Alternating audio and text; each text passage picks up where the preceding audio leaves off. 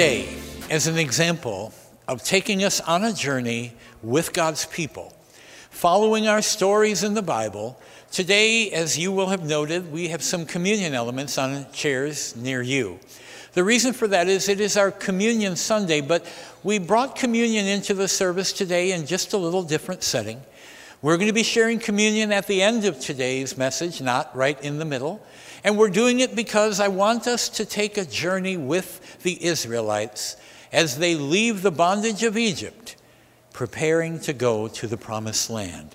And so we're asking you to follow through that. And as we talk about this deliverance, as we talk about the Israelites and the story of the Exodus, I'm asking you to join in searching your heart and life, looking at your families, looking at our situations, and asking, am I really free? Have I followed God like the Israelites did? Have I left my bondage into freedom? Have I let God deliver and bless me? And I hope you'll follow, because at the end of our service, we're going to have communion, and we're going to pray and offer a special prayer for people that might want to do that very thing. So we hope you'll do that. Before we begin today, the message I'm calling today, the Great Passover Deliverance. Would you join me in a prayer before we continue? Lord Jesus, today we worship you. We've worshiped you in our singing and with our offerings and our finances. We come before you, whom we casually sometimes call the Lamb of God. Today, we'll see you as the Lamb of God. And today I pray that you would speak to every heart and every life of every person that even names this church as their spiritual home. We pray that you, by the Holy Spirit, would encompass them, inhabit them, encourage them, correct us if we need it, and help us in our need. We ask your help in Jesus' name. If you can agree, say amen. Amen. The Great Passover Deliverance. So in preparation of this great story, and it is a great story, the story of Israel leaving Egypt where they were enslaved for 400 years. It's a great story. In preparation for that story, I've done a little research, and I've done it before, and I looked through again today some of these facts. I looked at the story of redemption. And redemption is an interesting word, just to practice. Everybody say redemption. So redemption is a word we use in the Bible. We call it a biblical word. It really isn't just biblical, but we use it, redemption. The word redemption means to be ransomed. Virtually the same meaning, almost no different wording or meaning at all. So if we think about ransoming, and we think about the story of the Israelites in bondage, there's a very real parallel. And when we think about a ransom, we think about captives, and we think about somebody paying a ransom to free them. So in study and in looking at some background, looking at the FBI and other law enforcement and people who have been involved in paying ransoms and freeing captives, they all say that it's always dangerous, of course. To be kidnapped and to be held for ransom is always dangerous. But they said by far and away, the most tense moment, the scariest time, the most important moments of that whole experience are not when they're kidnapped. It's when the ransom is exchanged for the captive.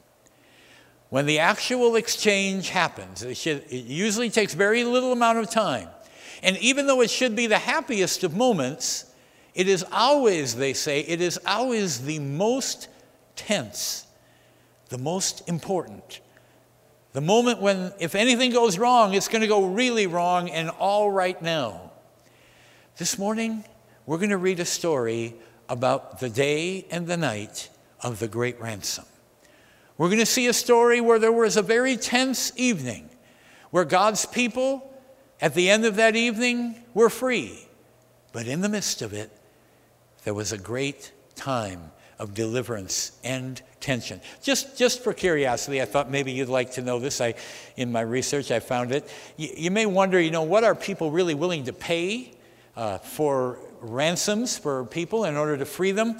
And those of you that are as old as I am will remember back in 1974, a young lady by the name of Patty Hearst was ransomed for the equivalent today of $29 million. It was a lot of money, seems like.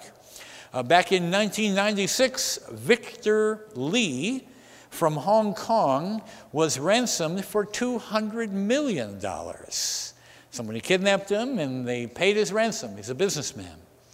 But the most expensive ransom of all history, according to the sites I looked at, was all the way back to the story of Robin Hood and King Richard the Lionheart, who was held captive by another king in Europe, and his ransom was paid $3.3 billion to save Richard the Lionheart. Well, the story we'll read about today needed a ransom payment of much, much more. And we're going to read about the great deliverance of God's people. So the story begins in the old nation of Egypt. And the story begins with a family, the family of Abraham. Abraham, the great father of the Jewish nation, had left his land to follow God and had wandered into the land that is now Israel. Because of a great famine, they fled to Egypt. When they got to Egypt, there were 70 of them. Abraham's family got to Egypt, there were 70 of them. Now, it's important to note what their identity really was. It wasn't just that they liked their great-grandpa, Abraham. Their identity was a spiritual promise. Because God had spoken to Abraham multiple times and said, Abraham, I'm going to do 2 things for you. I'm going to make you and your family a great nation of people. And I'm going to bless them. And I'm going to make you a blessing to others. So I'm going to make you a great nation and I'm going to bless you. One thing. Number 2, I'm going to give you the land where you're now wandering as a pilgrim. I'm going to give you that land as your own possession and as a nation. In just about 6 weeks, some of us from church will be in that land of Israel doing a pilgrimage tour. That was the promise. I'm going to give you a nation. I'm going to make you a nation. I'm going to bless you. I'm going to give you that land. And they remembered that promise, so they went into Egypt knowing that we're not staying here forever because God promised us other things. And they went in, and there were 70 of them that went into Egypt. 70. Fast forward 400 years of history, and there is now 3 million of Abraham's family in Egypt. Egypt became afraid of them, was threatened by them. For that and other reasons, they began to enslave them and tried to kill the men of them. And Egypt was now making Israel's family's life a nightmare by causing them to work as slaves in the land of Egypt. The Israelites cried out to God and said, God, what about that promise? What about the promised land? What about blessing us? What about making us a nation? We're suffering in this slavery. The actual answer to that prayer looks like what we're going to talk about right now. It began, as we spoke last week, with a man by the name of Moses. Moses was commissioned on Mount Sinai by God at the burning bush. God told him to go into the Pharaoh of Egypt and tell him to release my people. Here's what that looked like. Let's read in Exodus chapter 5, just a couple of verses. It said, afterward, Moses and Aaron went and said to Pharaoh, as they were told, thus says the Lord, the God of Israel, let my people go, that they may hold a feast to me in the wilderness. But Pharaoh said, who is the Lord, that I should obey his voice and let Israel go? I do not know the Lord. Well, he's about to learn, number 1. But what Pharaoh was really saying is, I've got all the gods I need. Egypt was famous or infamous for their idolatry and their worship of every kind of god. They had a god for almost everything. And Moses said, I'm here to speak to you about the great I am, Yahweh. I am that I am. And Pharaoh said, who? What? I don't know who you're talking about. We've got gods here. You need to shut up and get back to work. He said, I will not let Israel go. Moses made one attempt. Pharaoh laughed, and he made their bondage worse. Moses goes back to God and said, God, this didn't work very good. Maybe sometimes we feel like that. We feel like maybe you're doing it right now. You think, hey, New Year, Sunday number 2, I made it. I'm here 2 weeks in a row. I'm going to do this New Year thing. I'm going to follow Jesus. And you take this little step toward Jesus and you think, great. And things get worse instead of better. And that's what happened with Moses. So Moses complains to God, and God answers his prayer. And here it is in Exodus chapter 7.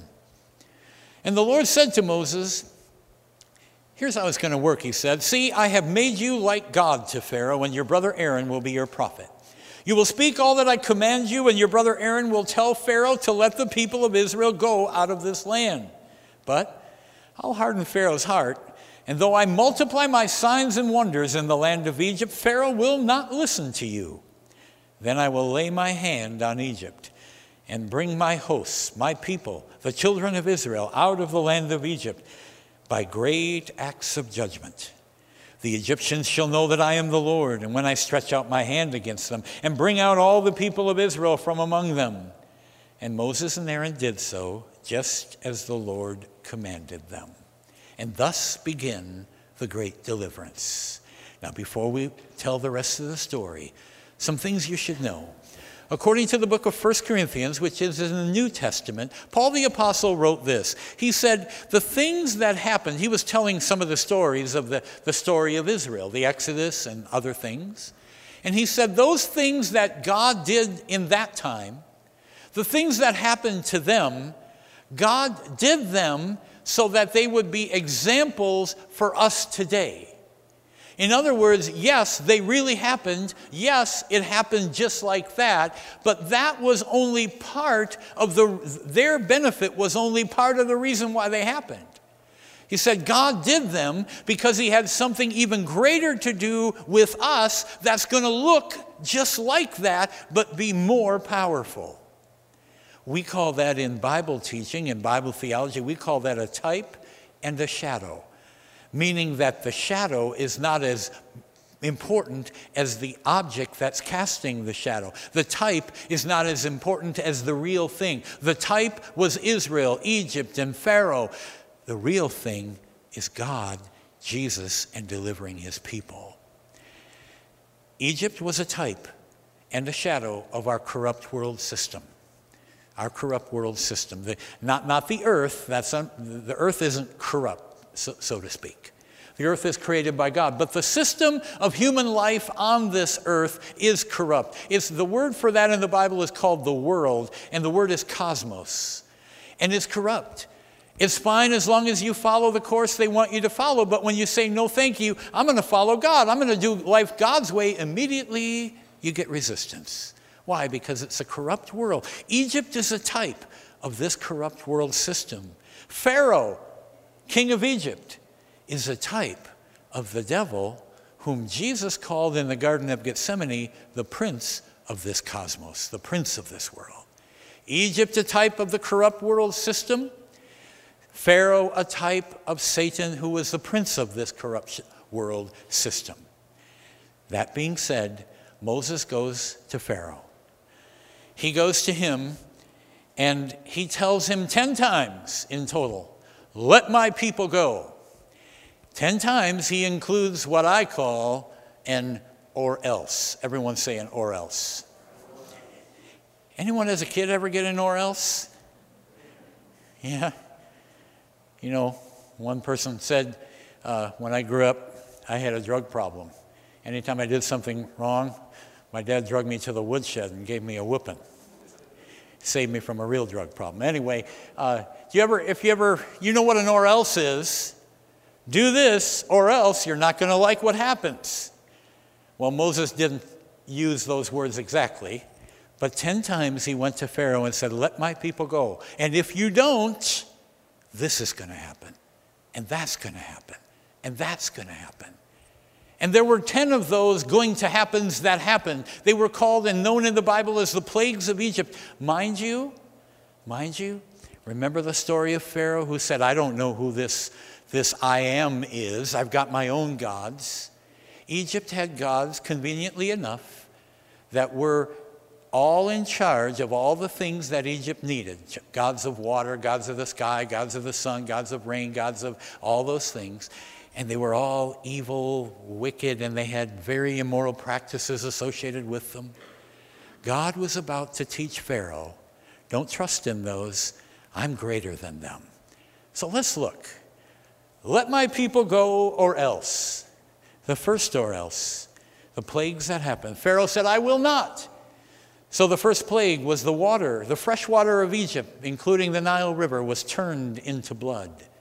This was a judgment on the Egyptian god of the Nile, the god of the Nile.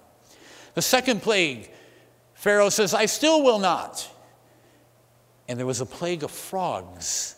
Now, I don't know about you, but I mean, frogs are kind of nice and they're cute and it's nice to hear them in the summer. It's a sign of, all that. But there were so many frogs appearing in Egypt, they multiplied to such a level that it said they filled even the bedchambers of the king. I don't know about you, but I don't think we'd sleep very well if you pulled the nice covers back on your bed and there's full of green, slimy frogs in your bed. Frogs in your shoes, frogs everywhere, frogs rotting and stinking up the land. A plague of frogs was a judgment against the fertility goddess of Egypt. Next he said, no, I will not. And the third plague was their dust was turned into gnats from the ground, a plague of gnats. I'm sure we've had some gnats here in Wisconsin, but imagine a plague across an entire land, so thick gnats biting you everywhere. It was a judgment against their god of the dust of the earth. The plague number 4, when Pharaoh resisted, was a plague of flies that filled the land with corrupt, wicked, decadent, icky flies. I know that's not a very appropriate word, but flies are not nice. This to them was a judgment on their creation god that had the head of a fly. Number 5, Pharaoh still said no. The fifth or else was the death of their livestock. Their cattle, their sheep, all their livestock died. This was a judgment on their goddess that had the head of a cow that they worshipped. Number 6, he still said no. Moses took ashes from a furnace and threw them into the sky, and the ashes filled the air and caused painful boils to break out on all the skin of all the Egyptians, including Pharaoh and his wicked sorcerers. This judgment of boils was a judgment against their Isis, their god of medicine, who could no longer help them. Number 7, still resisting, was burning hail and fire that fell from the sky and burned whatever it hit. This was a judgment on their goddess of the sky. Number 8, the judgment of locusts. Many of you remember that. Locusts are grasshoppers that filled the land and destroyed the crops of Egypt across their whole nation. This was a judgment on their god of disorder and storms. After number 8, Pharaoh seemed to be getting the message. I don't know about you, but I don't know how many spankings you'd have to have as a kid before you'd go, hey. Well, anyway, back out of that one. But here's Pharaoh. His nation is destroyed. Even his sorcerers who resisted Moses came and said, Pharaoh, please look around. The nation is destroyed. His God is the real God. We can't compete. Let him go. Pharaoh goes, okay, Moses, come in here. You can go. No strings. Go. Do whatever you want to do. Just go.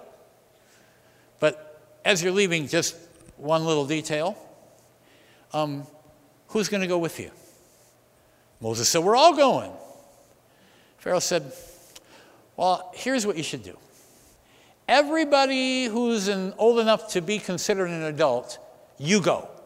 Just leave the children here with me. Leave the children here. I want you to think about that. I want you to think about the crisis of Christian religion in this country today. I want you to think about, and it's not because somebody's good and somebody's bad, but I'm telling you that across this nation, the crisis is churches full of people with vast majority of them there, 60 years and older. What is Pharaoh a type of? The devil. What is he saying? You guys go. All you adults, you go. But I want the kids. I want to keep your children.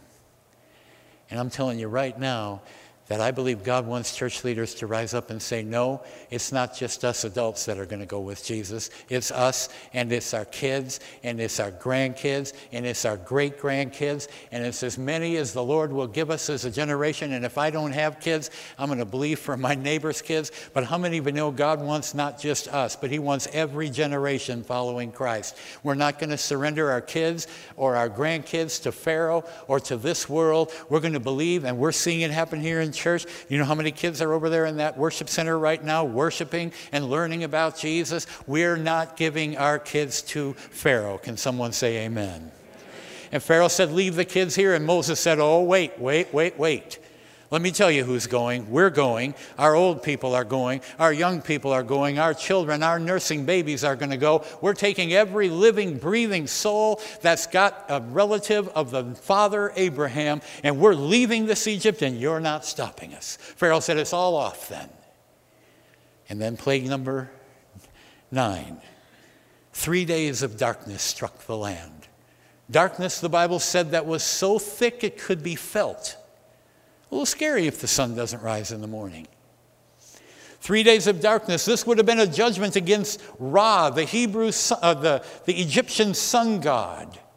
Then he said, go, but leave me your livestock. And Moses said, no more of those tricks, Pharaoh. We're not leaving our kids. We're not leaving our cows. We're not leaving our sheep. We're not leaving our pet dog or cat. Everything we have is going with us to God, and you, Pharaoh, are not keeping a single thing that is ours. How many of you think God Moses was a good leader?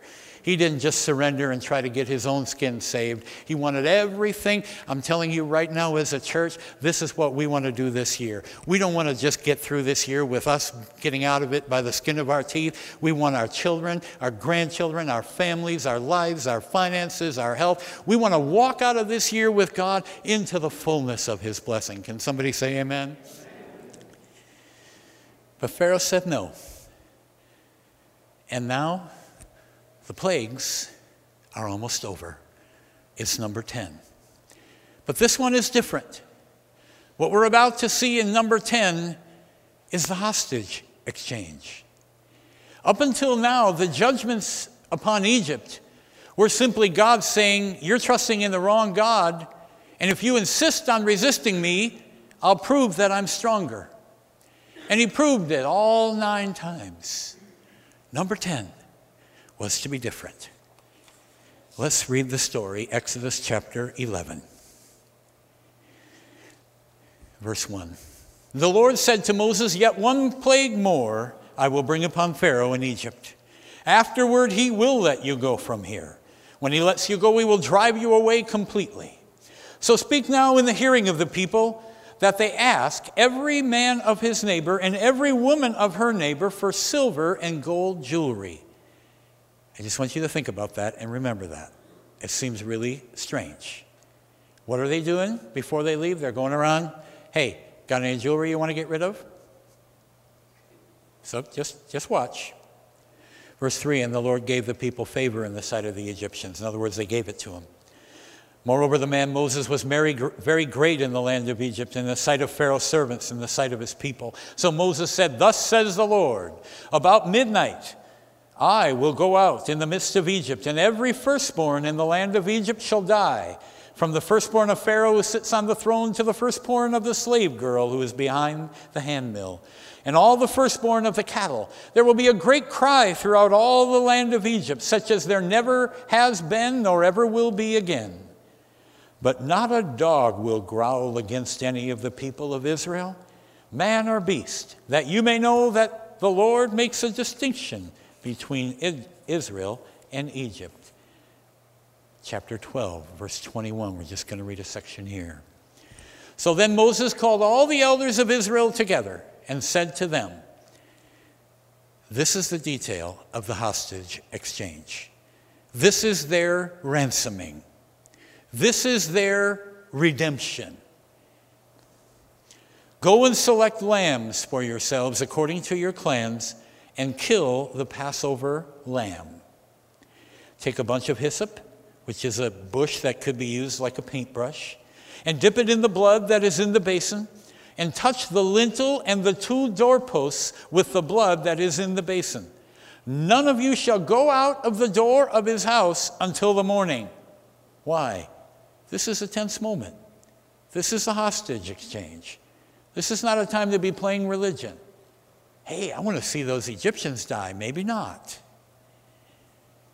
For the Lord will pass through to strike the Egyptians, and when he sees the blood on the lintel and on the 2 doorposts, the Lord will pass over the door and will not allow the destroyer to enter your houses or strike you. You will observe this rite as a statute for you and for your sons forever. And when you come into the land that the Lord will give you, as he has promised, you will keep this service or this ritual. The Jews call it the Passover. And when your children say to you, what do you mean by this? You will say, it's the sacrifice of the Lord's Passover, for he passed over the houses of the people of Israel in Egypt when he struck the Egyptians, but he spared our houses. And the people bowed their heads and worshiped. Almost done. So then the people of Israel went and did so as the Lord commanded Moses and Aaron, so they did. At midnight, the Lord struck down all the firstborn in the land of Egypt, from the firstborn of Pharaoh who sat on the throne to the captive who was in the dungeon, all the firstborn of the livestock. And Pharaoh rose up in the night, and all his servants and all the Egyptians, and there was a great cry in Egypt, for there was not one house where someone was not dead. Then he summoned Moses and Aaron by night and said, up, go out from among my people, both you and the people of Israel. Go, serve your Yahweh, as you have said. Take your flocks, take your herds, as you have said, and be gone, and bless me also. This was the night of the ransom. This was something bigger happening here than God plaguing Egypt. This was God delivering his people from something greater than slavery to a foreign nation. What God literally said is that on this night I am going to come down and I will visit my justice upon whoever is in Egypt. Mind you, God said, if you don't do what I say, you'll all be judged like the Egyptians. But if you follow the details of this exchange, I'll deliver you. And God came down in judgment. It is the ransom exchange, our meeting with God. Now, just a brief note. All my life, I've known this as Christians. I don't suppose you've learned anything real new just yet. Ransom, redemption, it means to redeem. If you ask any little child in children's church, what did Jesus do for us? He'll say, or she'll say, he died for our sins. He paid the price for our sins. The real thought that I have for you is this. When we have a ransom, we have a good guy who's usually kidnapped by a bad guy. And then there's an even better guy who pays the ransom to the bad guy so the good guy gets free. I know that's not real, but it's the truth. It's what we expect out of a ransom story.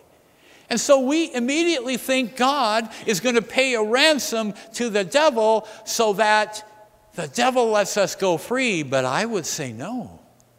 No. It is not to the devil that a ransom is owed. It is to God. True?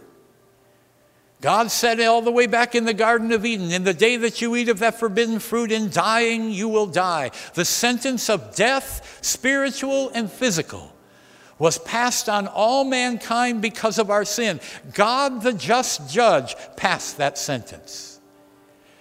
And if God was going to come and visit his people face to face, he would have to visit upon them the sentence of death, unless a ransom could be paid. But who could pay a ransom to God? Only an innocent lamb.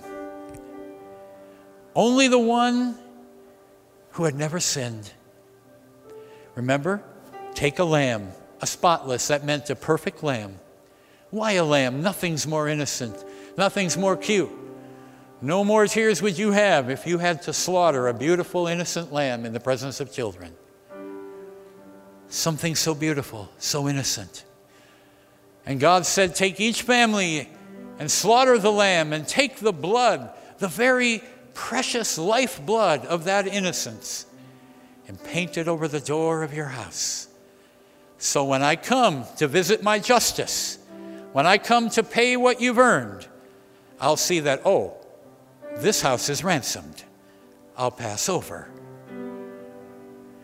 And then he said, you're to eat that lamb. You're to roast it. And you're to eat the lamb.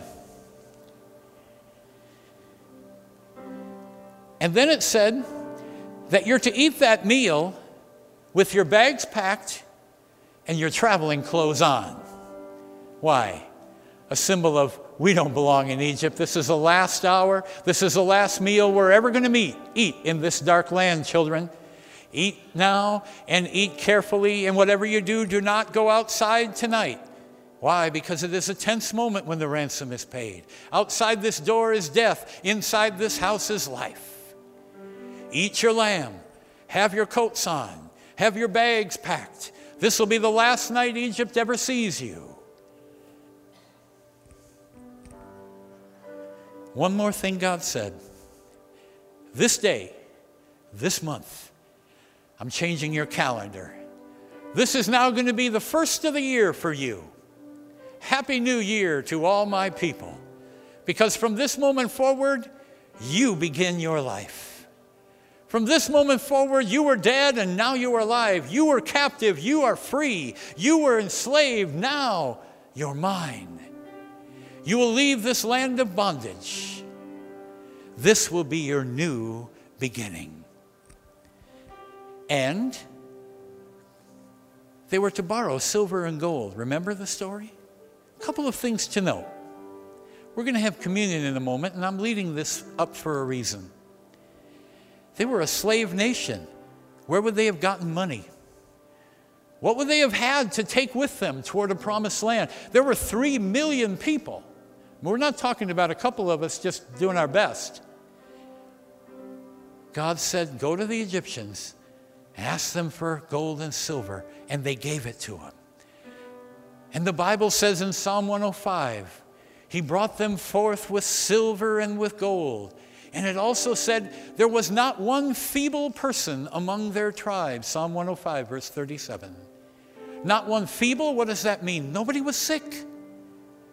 Can you imagine evacuating a city of 3 million people in one 24-hour period and not having anybody that needed ambulances and special care? What would have happened? They would have had to have had a massive healing experience from God. And that's what he said he did. So on the night of their deliverance, he provided for gold for their future. So much so that later in the wilderness, when Moses took an offering to build the tabernacle, he had to tell the people, stop giving. We don't need any more gold and silver. On that night when they left, those that couldn't walk, those that were sick, those that were about to die, God touched them with his grace and said, not only do I forgive you, I heal you. I offer you enough. 2 Peter chapter 1 tells us that God, by his divine power, has granted to us all we need for life and for godliness. It's the story of the great Passover. And God told Moses that when you gather every year, I want you to have this feast.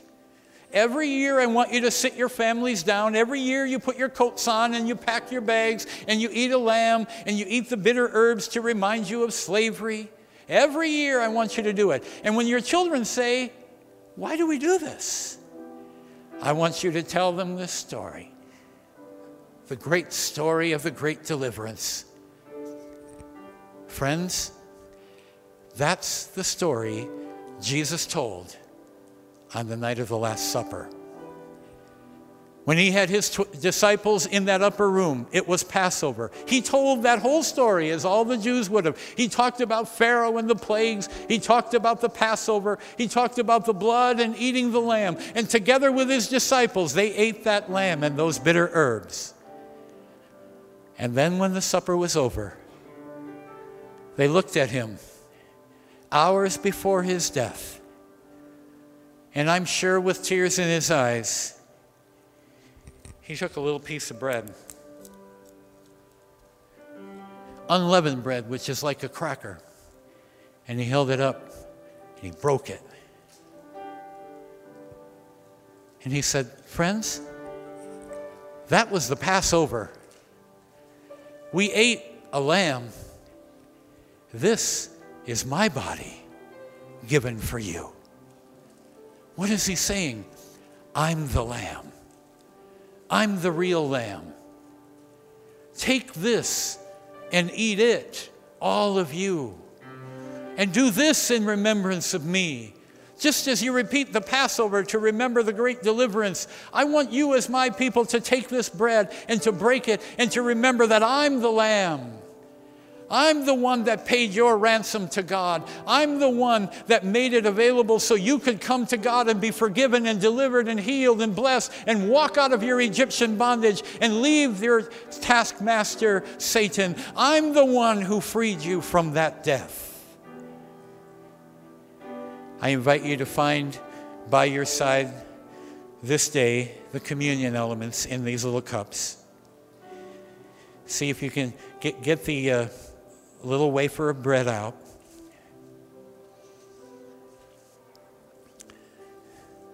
And I want you, as we hold this, to realize the profoundness of that night and what communion was really supposed to mean. It was a reminder, no more Pharaoh, no more Egypt, no more bondage, freedom. No more that God is our enemy, God is our Father. This is how, and this is why.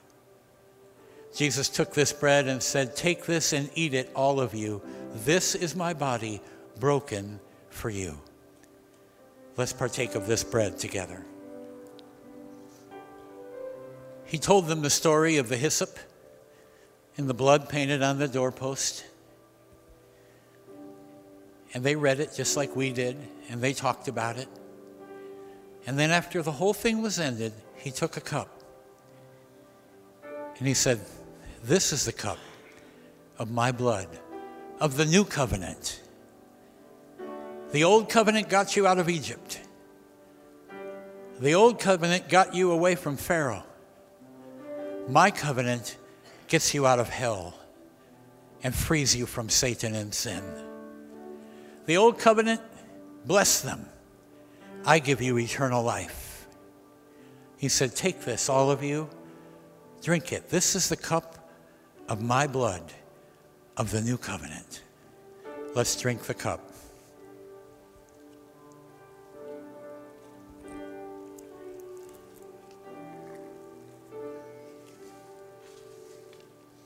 I'm going to pray for you and me. I'm going to ask that God would visit us with his deliverance. As I pray, I want you to think, is there blood on your household? Have you applied the death of Jesus and his blood to all that you are, all your family? Are you like Moses? You're not going to let your kids and grandkids follow Satan? Do you have the Lamb of God in your heart? How about this? Are your bags packed?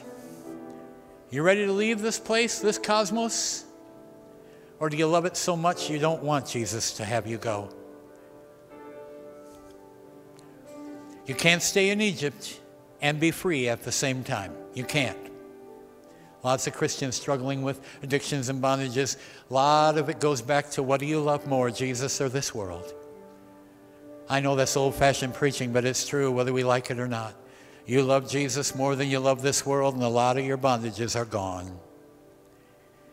He has freedom for us. I'm going to pray for us. Lord Jesus, I pray today, none of us deserve this freedom. We deserve the death you visited the Egyptians with. But you are the Lamb of God who takes away the sin of the world. You took away our sin on that cross. And you opened up heaven with your resurrection. We welcome you, Lord Jesus, into our lives today. Help us to do our part to get out of Egypt. You've delivered us from its power. Help us to walk away spiritually from the influence of darkness. We pray it now in Jesus' name. We're going to sing a song just as we close.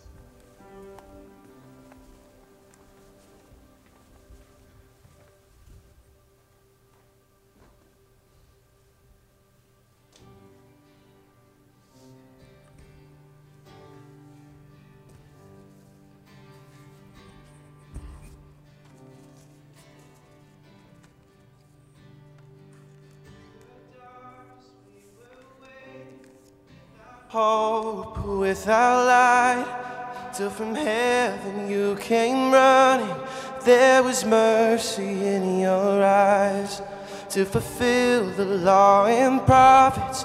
To a virgin came the word, from a throne of endless glory to a cradle in the dirt.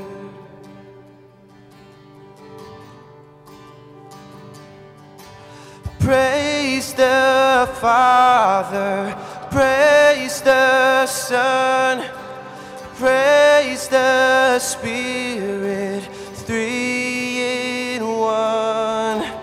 God of glory, majesty, praise forever to the King of Kings.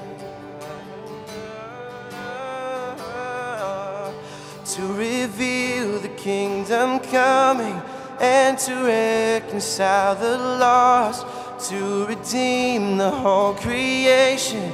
You did not despise the cross, for even in your suffering you saw to the other side, knowing this was our salvation. Jesus, for our sake you died. Oh, praise the Father, praise the Son, praise the Spirit, three in one. God of glory, majesty, praise forever to the King of Kings.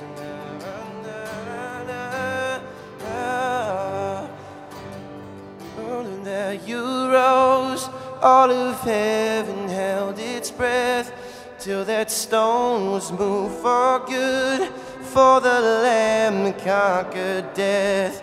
And the dead rose from their tombs, and the angels stood in awe, for the souls of all who'd come to the Father are restored. And the church of Christ was born. Then the Spirit lit the flame.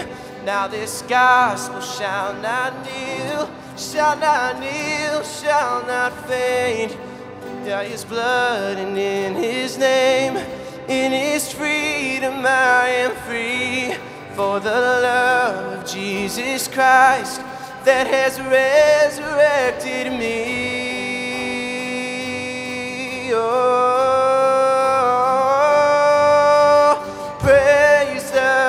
Father, praise the Son, praise the Spirit, three in one. Oh, God of glory, majesty, yeah, praise forever to the King of Kings. Praise forever to the King of Kings.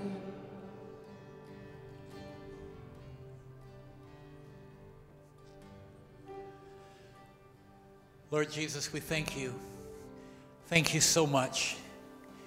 Thank you for revealing yourself to us in all creation.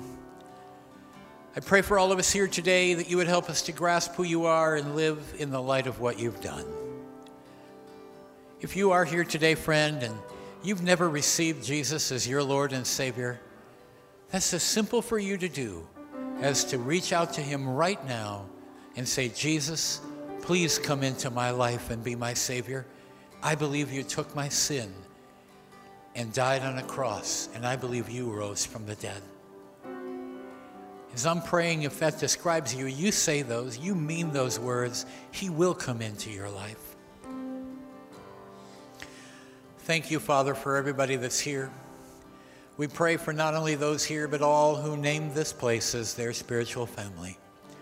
We pray that the power of the Holy Spirit would come upon us all, delivering and blessing, guiding and keeping, providing for, and making us a blessing to others as we share the hope of Jesus. We pray your blessing on them all in Jesus' name. And we all said, amen. God bless you.